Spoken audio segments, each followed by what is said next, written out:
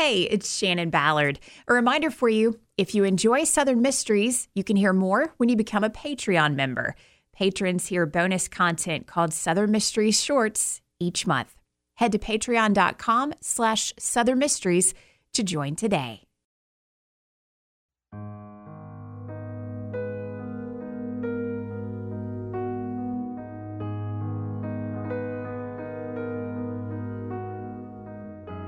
How does a week-long revival end with the murder of a 72-year-old woman? That's the question people were asking in February 1933, when deputies entered a cabin in the mountains of Kentucky. There they found Lucinda Mills, dead on the floor, her son kneeling on her body with a chain twisted around her neck. Within days, rumors spread that Lucinda had volunteered to die at the hands of her son John as a human sacrifice. Why did John Mills feel compelled to kill his mother? And why did none of the 8 relatives in the cabin with him stop him? Welcome to Southern Mysteries, exploring the history and mysteries of the American South. I'm your host, Shannon Ballard. This is the mystery of the Cult of the Unknown Tongues. Laban Mills of Tomahawk, Kentucky, died peacefully at home on July 21st, 1914. His wife, Lucinda, was left behind to mourn him, along with 11 children. Mr. Mills belonged to the Oddfellows, and his burial in the Mills family cemetery was arranged by local members of the Mysterious Fraternal Society. Oddfellows was formed in England before the 18th century and most likely was known as Odd because its purpose was to help the less fortunate with acts of charity. England was at the beginning of industrialization, so the idea of dedicating yourself to others and the welfare of your community was considered odd. The first known American Oddfellows Lodge dates back to 1806. While there's no question of their kindness and good works, Oddfellows was condemned by the Catholic Church in the late 19th century, just when their membership was growing by leaps and bounds. Rumors spread about witchcraft and satanic worship at Oddfellows lodges. Then there were the skeletons. Police reports of skeletons found in Oddfellows lodges were revealed in 2001, when the LA Times wrote of the discovery of Jane Doe skeletons in old buildings that had been used as lodges in Missouri, Indiana, Pennsylvania, Oklahoma, and Nebraska. Now, the skeleton was said to be a symbol of mortality for Oddfellows, not seen by anyone until they're initiated. A ceremony not discussed with outsiders who were skeptical of Oddfellows because of those skeletons, and other things, like segregation. Following the Civil War came a split of the Oddfellows into 2 branches, one open to people of all races, and one strictly for white people, the kind of lodges you'd find in the Jim Crow South.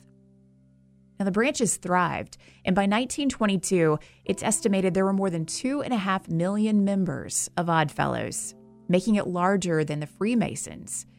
But with the onset of the Great Depression, membership declined until decades later, when there was a resurgence of membership and integration, with the International Order of Oddfellows reporting 600,000 members in the United States, still committed to charity. But those skeletons, they still make people a little uneasy. Back in 2001, an Oddfellow of 50 years, Mr. Wayne Colgrove, told the LA Times that the skeleton and its association with initiation is simply a life lesson. You're here, and pretty soon you're gone. And there's a hereafter. something Mr. Laban Mills of Tomahawk, Kentucky, likely believed as a member. Belief that intersected with faith in a higher power as he faced death. His obituary tells of his conversion to faith in those final days. He was carried to water and baptized. Religion was very important in the mountain region where Mr. Mills lived and important to his family, including his wife Lucinda, who would die in 1933. Lucinda was laid to rest next to Laban in the Mills family cemetery. But her final moments were not peaceful.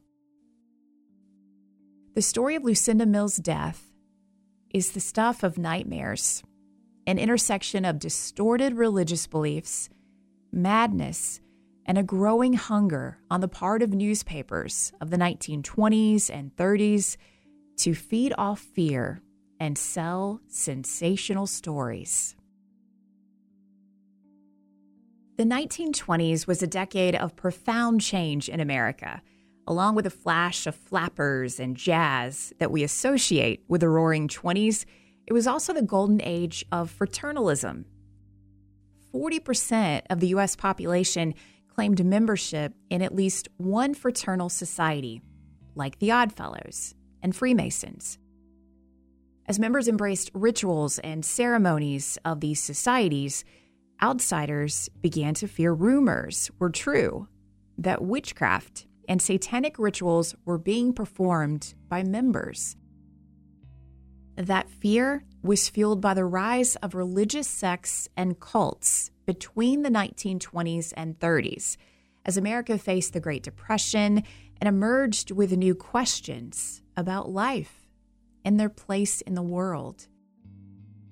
California was a hotbed of cult activity in the 20s, with more than 200,000 cultists statewide that were branded in newspapers and in society as devil worshippers.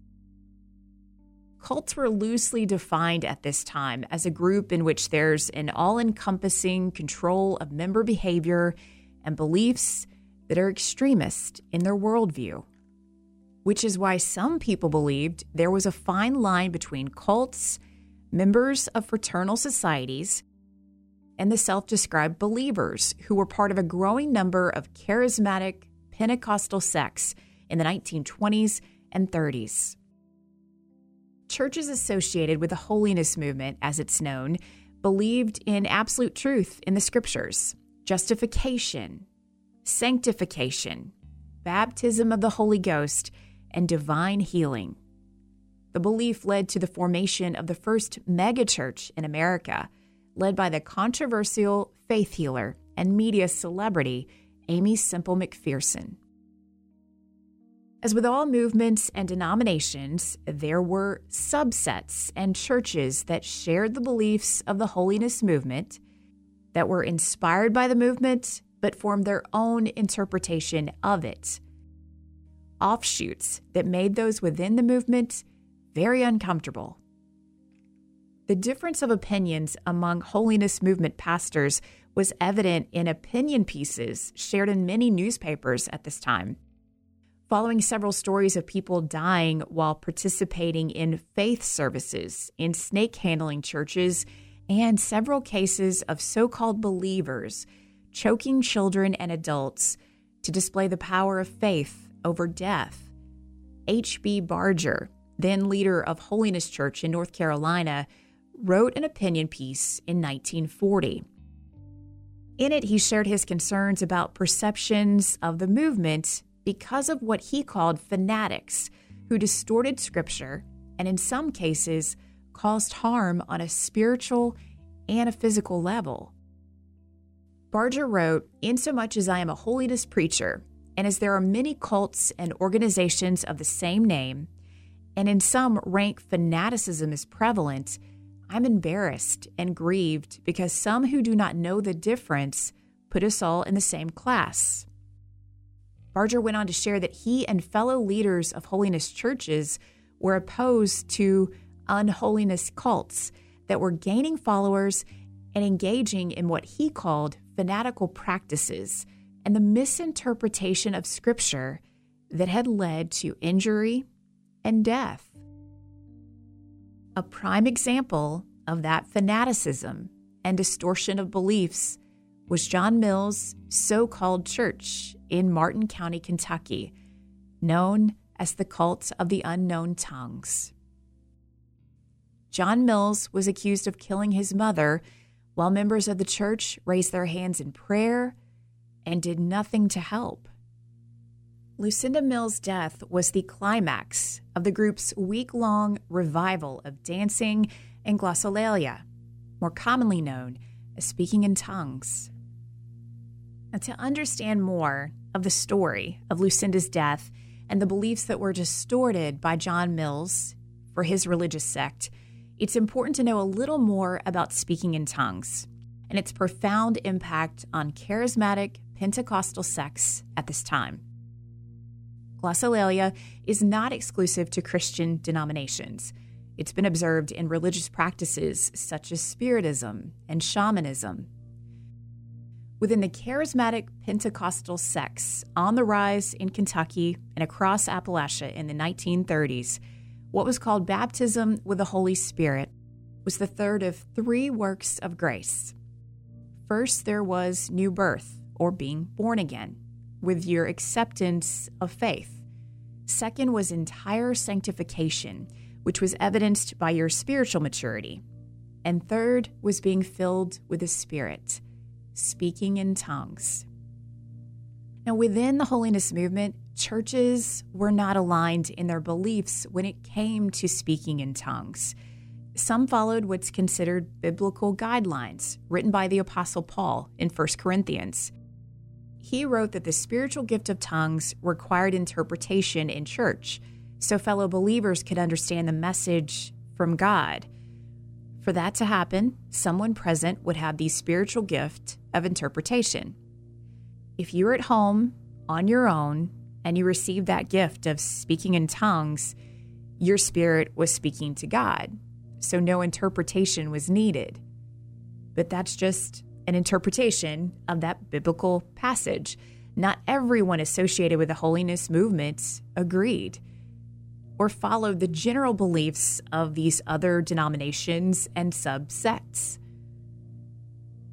When Lucinda Mills was found dead in a cabin near Tomahawk, Kentucky, in February 1933, it was the results of fanatical and twisted beliefs and a madman's misinterpretation of a message he claimed to receive from God through his gift of the unknown tongue and Scripture. And the media ate this up. They picked up on it and labeled the death of Lucinda Mills as a, quote, human sacrifice carried out by a Kentucky mountain cult. At the time of her shocking death in 1933, Lucinda Mills lived on a farm along the Stafford Fork Stream in Martin County. It's in eastern Kentucky, near the West Virginia border. Lucinda, or Aunt Lucindy, as most folks called her, had family members staying with her on and off again, including her son and daughter-in-law, Fred and Trixie Mills. The Mills were a large family with deep roots in the region. A small group of relatives had been moved by a charismatic Pentecostal preacher who had brought a revival meeting to the mountain community the year before. This small group, led by John Mills, met for worship in different homes around the little village of Tomahawk, not far from Lucinda's farm. Neighbors say the followers of this group gathered often. Men and women would sing and pray in a circle, their bodies moving in unison, hands above their heads until they received what was called their blessing. They would shout in what was known as the unknown tongue, an unintelligible mixture of sounds, which church members said was their language for prayer that they didn't need to understand. They trusted John Mills, their leader, who would guide them with his visions and messages from God. Now, as these meetings continued, some family members believed what John Mills was teaching, But some of his followers began to feel uncomfortable when claims were made that John and his flock could perform miracles, turn water into wine, and transform grapevine stalks into curling snakes. This led some relatives to back away from those meetings. As snow covered Martin County in early February 1933, the group gathered in different homes for a week-long revival of dancing, fasting, and speaking in tongues. Around February 8th, locals expressed concern about strange shouting coming from the Boyd cabin, where Lucinda's daughter Talitha lived with her husband Tommy. Gathered in that cabin with the Boyds were Lucinda Mills, along with her sons, 36-year-old John and 34-year-old Fred Mills, their wives, Alma and Trixie, Lucinda's 25-year-old grandson, Ballard Mills, her son-in-law, Blaine McGinnis, and her daughters, Molly McGinnis and Ora Moore. Being a large family in a small community, word spread quickly of the growing intensity of these gatherings, and there was concern within the Mills family who were not members of John's church. So much so, they tried to step in and help. Rhoda Mills, one of Lucinda's daughter-in-laws, was one of the family members who raised the alarm, worried that something was off in the Boyd cabin. She went to Tommy Boyd's cabin out of concern for the children inside. She heard some of them had been a part of these meetings for days upon days and had not eaten. She felt she needed to get the children and take them to her home to feed them. When she arrived at Tommy Boyd's cabin, she claimed she was so overcome with fear over what she heard inside that she didn't knock or try to enter. She did look in the window and saw dancing and rejoicing and waving of arms in the air before she claimed to hear someone yell, "Let's crucify her." Rhoda said Ballard Mills noticed her in the window and yelled at her, so she left and went to the home of one of Lucinda's older sons to raise the alarm that there could be something terrible happening in that cabin. The brother called the sheriff, and deputies were sent to Tommy Boyd's house. When they arrived and heard screaming and shouting inside on February 8th, they broke down the door because they had been told someone could be in danger. Inside, they found utter chaos. They saw John Mills sitting on top of his 72-year-old mother, his knees in her chest, clinging to chains wrapped around his mother's neck. The deputies later wrote in their report that John repeatedly screamed, "Have your way, Lord, have your way," as they tried to pull him off his mother. John began talking in the unknown tongue, and family members followed suit. Later, one apologized, saying something that made no sense to the deputies. She said, quote, "It was hard to give Mother up, but she wanted to go to the asylum to cast the devils out of them." As deputies tried to subdue John Mills and push everyone out of the cabin, John seemed out of his mind as he hit them and resisted being pulled away from Lucinda. Some of the church members tried to help John resist. Deputy Rafe Mollett had to threaten Blaine McGinnis with his pistol to get him to back away as they checked Lucinda for signs of life. But she was gone. When Ballard Mills came towards a deputy with a knife, he pulled his gun and ordered Ballard to drop his weapon. All the while, John Mills and some people in that cabin were acting, as one deputy put it, like raving, crazy, drunk people.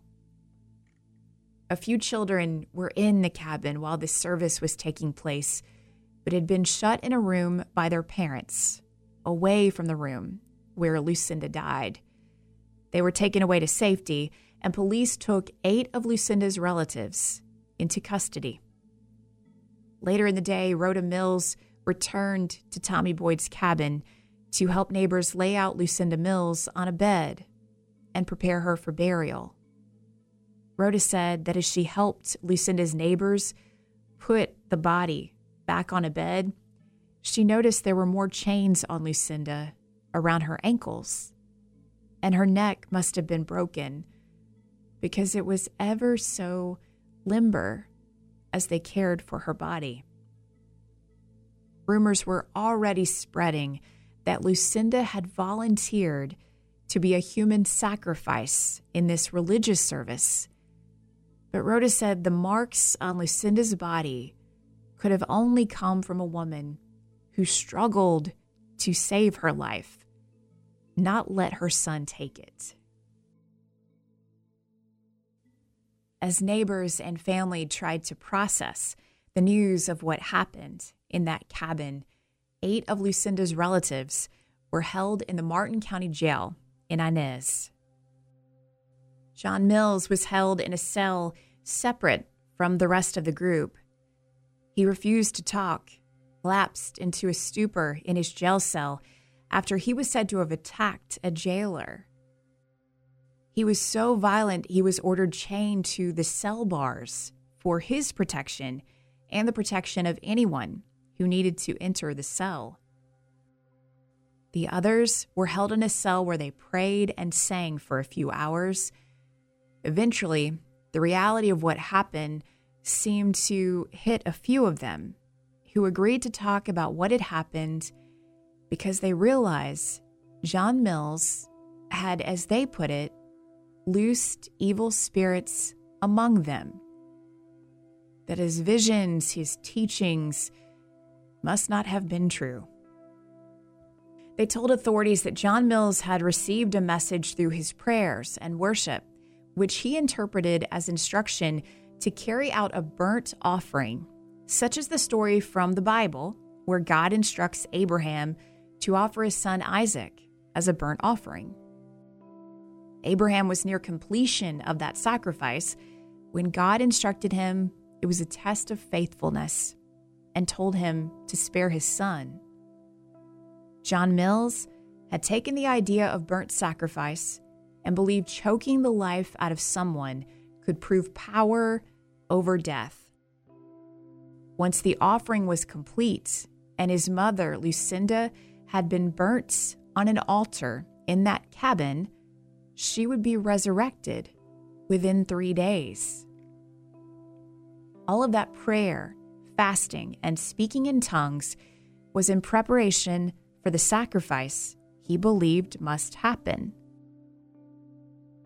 Some of the family members sitting in jail in Martin County were overcome with grief, in shock that John had killed Lucinda. They were beginning to process that what they believed would not come true. Lucinda would not be resurrected. County Attorney Jasper Priest spoke with Talitha Boyd, Lucinda's daughter, and asked her what happened inside that cabin. She offered this account of the events leading up to the moment she witnessed her brother John kill their mother. Talitha and Tommy Boyd were at home in their cabin around 11 a.m. when they heard shouting down by the creek. She looked out the window and saw her brother John walking down the hollow, holding a stick in front of him. His eyes were shut, and he had a Bible in his hand. Ballard Mills was walking alongside John, carrying a stick. Talitha said the men were stumbling up the road, and she could tell their eyes were closed because they kept stumbling over rocks and bushes. Behind John and Ballard were John's wife, Alma, and his brother, Fred Mills, and Fred's wife, Trixie. Walking behind them was a group of children. Soon after, the group entered the Boyd's cabin and started praying and shouting. Talitha said some of the family members began beating each other with Bibles to, as John directed them, drive out the devils. John then began striking people with his stick to see if they were, quote, worthy. This shouting continued for a while, and some of the children were so scared of John Mills, they ran out of the cabin. That's when Talitha said she gathered the rest of the children into a room and closed the door. The door of the cabin was barred as John Mills continued shouting and announced he was going to drive the devils out of their mother.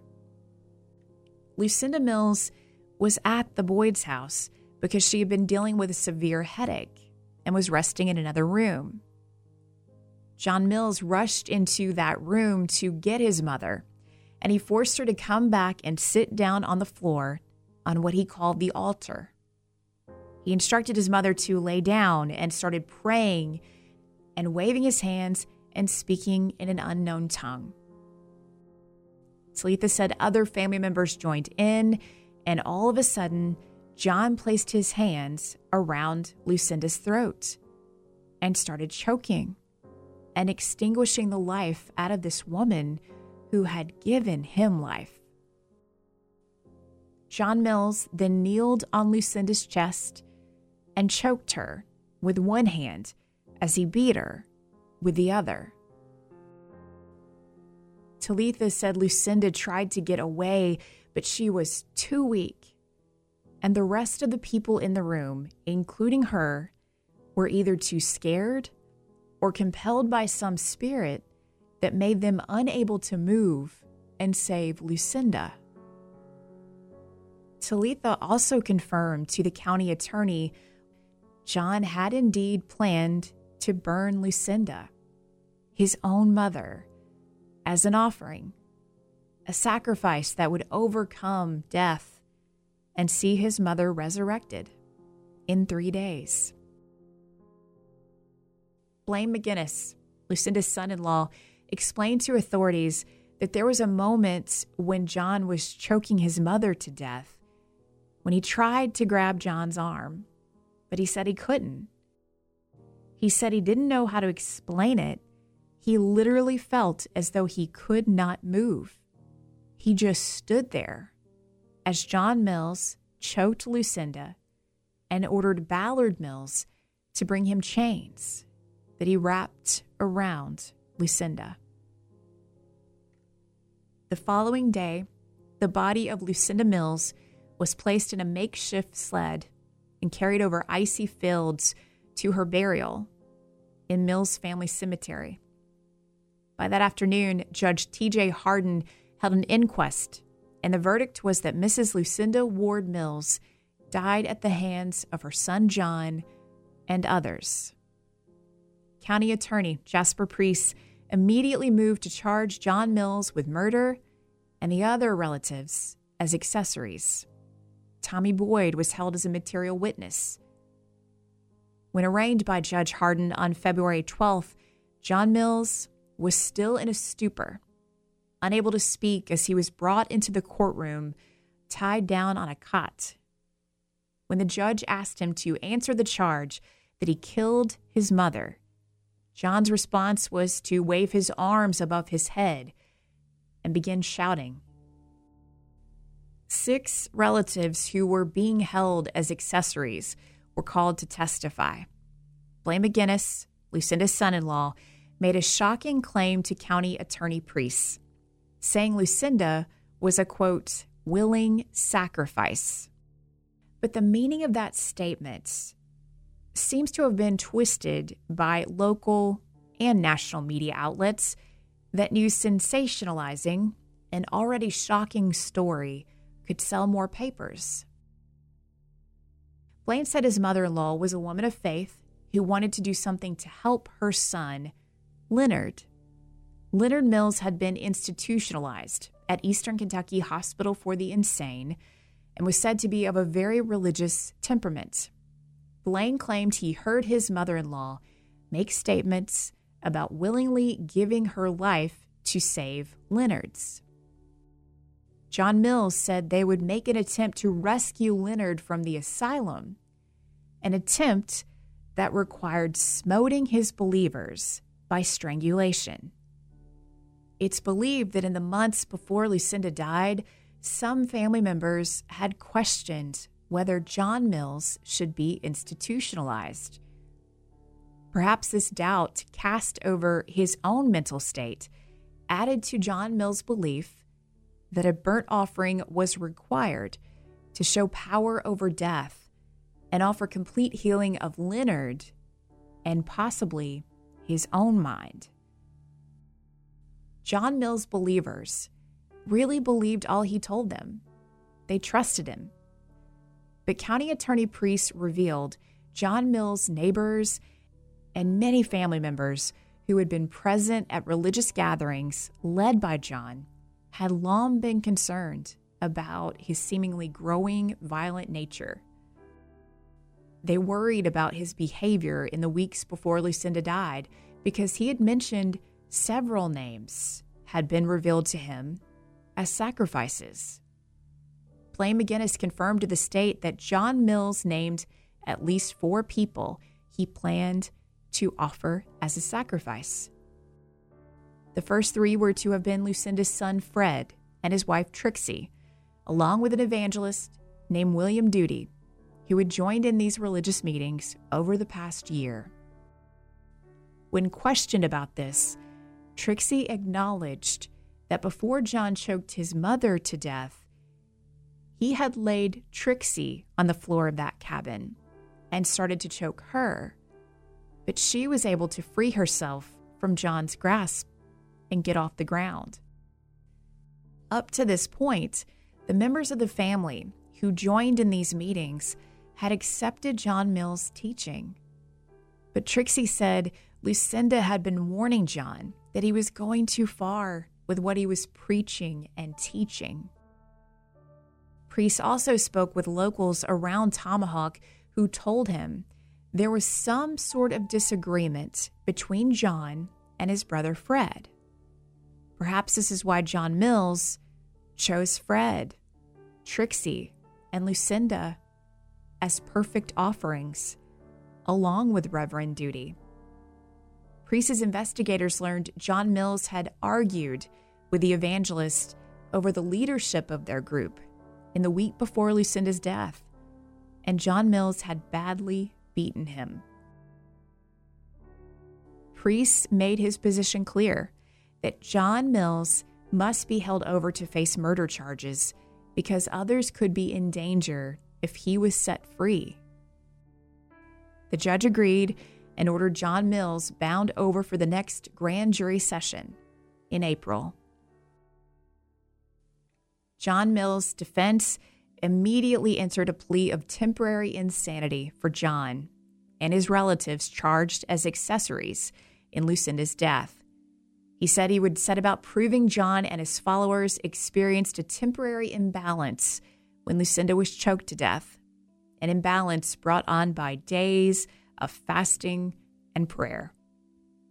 When the grand jury convened on April 5th, 9 of Lucinda Mills' relatives were indicted with murder, conspiracy to murder, and aiding and abetting. John H. Mills and his wife Alma, Fred Mills and his wife Trixie, Molly McGinnis and her husband Blaine, Ora Moore, Ballard Mills, and Tommy Boyd. All but John and Ballard Mills awaited trial while out on bond. By April 9th, the trial was underway with a large crowd in and around the courthouse in Inez. Judge Bailey ordered Fred Mills and Tommy Boyd freed of complicity in the slaying due to the weakness of the state's case against them. Over the next 2 days, 2 very different pictures were painted of those involved in the tragic death of Lucinda Mills. Defense counsel Harry Ramey and Walter Prater's case relied on the testimony of 2 psychiatrists from Eastern State Hospital for the Insane. The doctors evaluated all of the defendants and testified John Mills was insane at the time of the killing. Dr. Thompson said John Mills had no concept of right from wrong and did not have the power to control himself. He believed John Mills suffered from the manic depressive type of insanity at the time of Lucinda's death and continued to suffer. The doctor agreed that the remaining defendants had been bound up by such great emotion and so determined to believe and follow their leader that they were not responsible for what they were doing. Defense counsel Ramey, speaking on behalf of John Mills, Ballard Mills, Blaine and Molly McGinnis, and Ora Moore, argued that the slaying of Lucinda was as black and horrible a crime as the Commonwealth had pictured. But Ramey said John Mills was, quote, stark mad at that time and is stark mad now. Ramey also argued the remaining defendants were under a hypnotic spell, and it was a case of the blind leading the blind. Commonwealth attorney J.B. Clark told the jury that John Mills was a cold-blooded killer who murdered his mother as the other defendants stood about agreeing and praising and praying with him. The prosecution called psychiatrists who testified the defendants were sane, and John Mills was faking his insanity even as they sat in the courtroom. Clark called witnesses who shared conversations in which John Mills had spoken of killing someone, including his mother, before the family gathered in the cabin. Clark argued that it was no mistake. John said his mother had to be sacrificed because he harbored ill will against her for saying he was taking things too far with his beliefs. The jury would deliberate the case for 12 hours. At 10:30 a.m. on April 12th, John Mills was found guilty of murdering his mother. He was immediately sentenced to life in prison. Ballard Mills and Blaine McGinnis were found guilty of manslaughter and sentenced to 21 years. The other defendants were found not guilty. Blaine McGinnis was the only defendant to make a statement in court that day, vowing to fight the verdict. And he did. Months later, on November 3rd, the governor of Kentucky granted Blaine a pardon. His opinion was Blaine McGinnis never intentionally did anything towards the killing of Lucinda Mills, unlike John, who had choked her, and Ballard, who had retrieved the chains that John wrapped around his mother's neck. The killing of Lucinda Mills was a heartbreaking tragedy for her family and community, made worse by the sensational headlines that told of Lucinda volunteering to die as a human sacrifice. Family members who tried to prevent the tragedy felt ignored, including one who called the county sheriff the day before Lucinda died. They asked for help in shutting down the meetings, but it was too late to save Lucinda. Very few newspapers at this time ever mentioned that a great many of Lucinda's family tried to help, but just felt powerless. Southern Mysteries is created and hosted by me, Shannon Ballard. You can view photos and sources from this episode at southernmysteries.com. I feel it's worth mentioning that in researching the story of Lucinda and her children, I came across World War I service records for Leonard Mills and John Mills. About 20% of soldiers returning from that war were said to have a condition called war neurosis, was later labeled shell shock. The disorder was characterized by the common symptoms of tics, convulsions, muscle spasms, paralysis, the shakes, and problems with their memory. It's closely associated with what we call post-traumatic stress disorder today.